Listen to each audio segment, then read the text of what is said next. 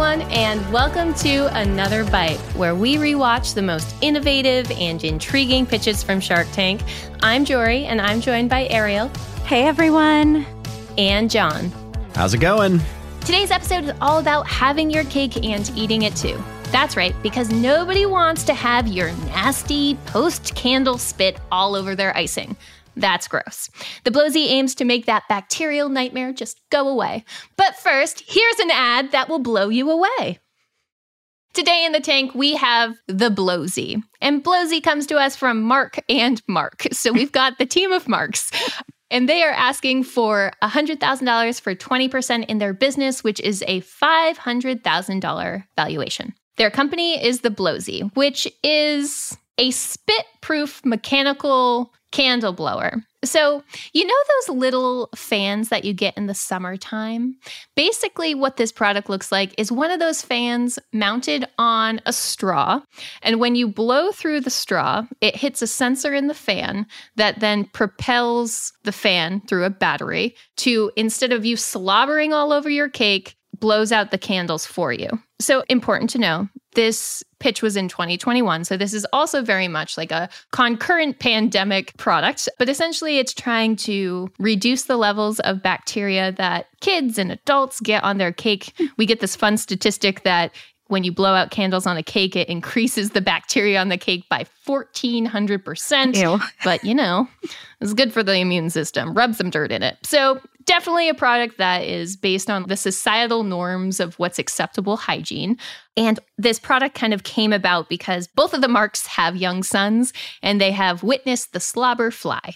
So they use their engineering and supply chain management know-how to build this product with a utility patent. So thinking about the Blowzee, the pitch, and our founders, what are your initial thoughts? I think this is perfect for children, but for me, it's borderline novelty gift. So I'm kind of mixed on this one. Yeah. I'd probably classify this like Mark and Mark missed the mark. Probably nice. What I call this pitch. Oh, God. I mean, sure, 1,400% increase in germs. Sounds gross, but it's cake. Who cares? Cake's good. Yeah. I love cake. You too, as a parent, could ruin the lovely tradition of having your children attempt to blow out the candles on their cake.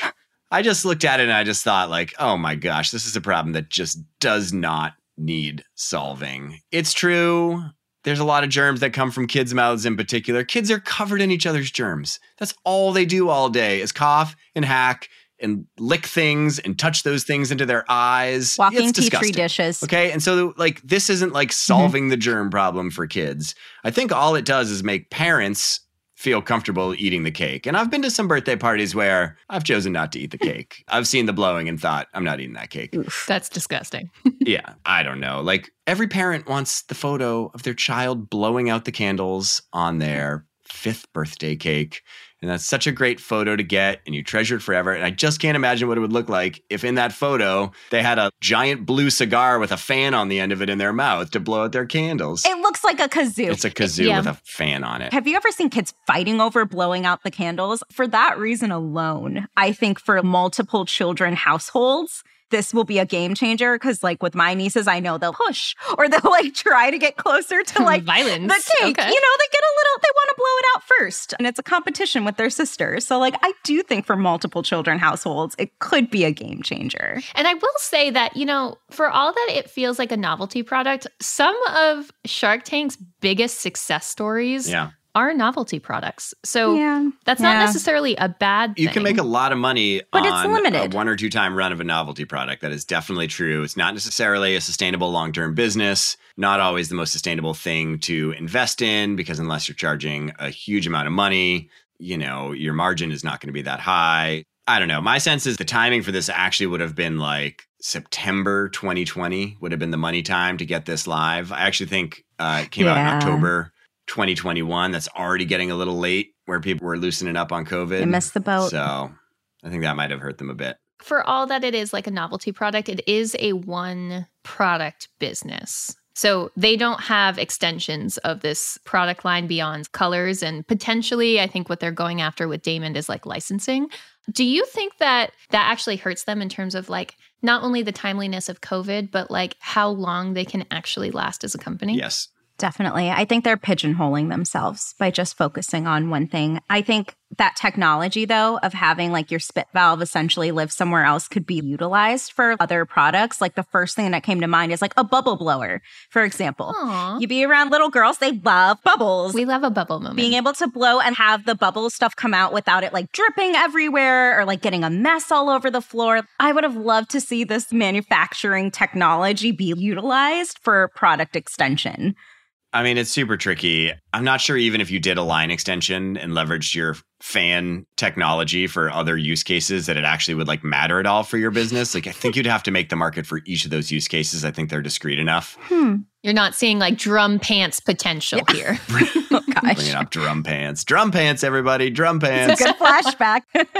Yeah, I just think each use case they would go into here, would have to make a new market. And I don't think the technology is actually like that innovative. It's just a sensor and a fan. The thing that is innovative about it is the use case, and that's what made the market, not the technology. So I think they're going to be super pigeonholed. But I bet a lot of people bought them. I bet a lot of people were like, oh, yeah, this is a great idea during COVID. We should totally do this. Especially after the show aired. I could see this being one of the instances where like their sales like took off and to the right and then dwindled. And did they, Jorie? Time will tell. Tell me! But I'm not telling yet. So we did see this pigeonholing kind of play out in its numbers because as of the tank, they're only getting like $12,000 in sales, right? So like to your point, Jon, were they selling a lot of these? That said, though, when they were on the tank, they had only been in business for 5 months. Yeah. So it seems like more of that October timeframe was when they ideated this product rather than started There's a certain amount of like, they just may not know how to take a product to market, which is totally legitimate for an inventor not to know how to take a product to market. And it's a perfectly good reason to come to Shark Tank and ask for an investment is to say like, can you help me sell millions of these? The sharks are more often than not, if there's product market fit, going to say yes. How would you market this? So I think they mentioned they relied a lot on earned media and PR. And that's actually something I wish they kind of dug into a little bit more closely, because I think there is a lot of opportunity within like the mommy bloggers, family vloggers, even any of that kind of content, like showcasing even like the, Instagram influencers of children or family.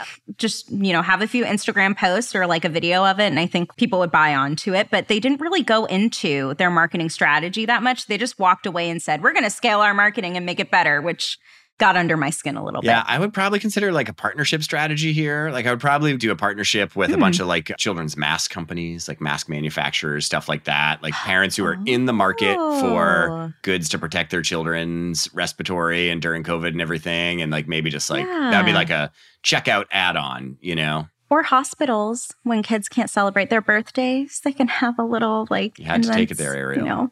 Germ-free. Make me cry.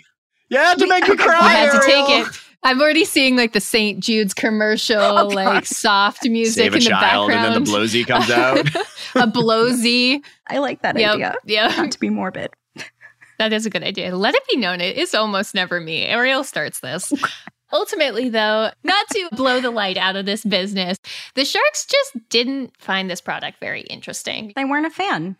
Wow. They thought it blew. Amazing. This founder wanted to have his cake and eat it too. Guys, it's just not investable. So ultimately, Blowzee walked away with no offers in the tank. And, Kevin was particularly ruthless. He was like, I hate your product. You're bad marketers. This is just not going to sell. So very on brand. Kevin was not thinking of the children. So I do have a company update that is kind of thematically sad. So after airing, upside is, you're actually correct, Ariel. They sold out of all of their inventory, right? So there was like a massive uptick.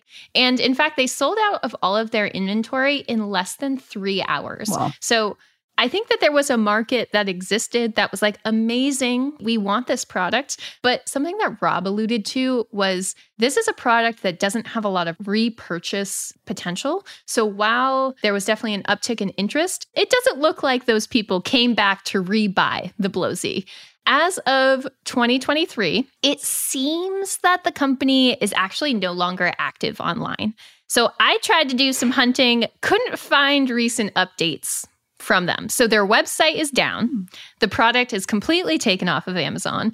And some of their social channels have been completely closed down. So for all intents and purposes, it looks like they're no longer a company. That remains to be seen. Couldn't find an official announcement of closure.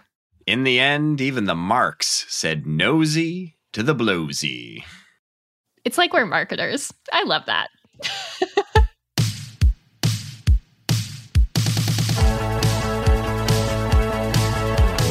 Today's episode was written and produced by the mythical Matthew Brown. Additional support comes from Melanie Romero and editing from Robert Hartwig. If you're a fan of the show, even if you're not a fan of the show, tell a friend. Word of mouth is the best way to support the show. That does it for me. We'll see you next episode here in the tank for another bite.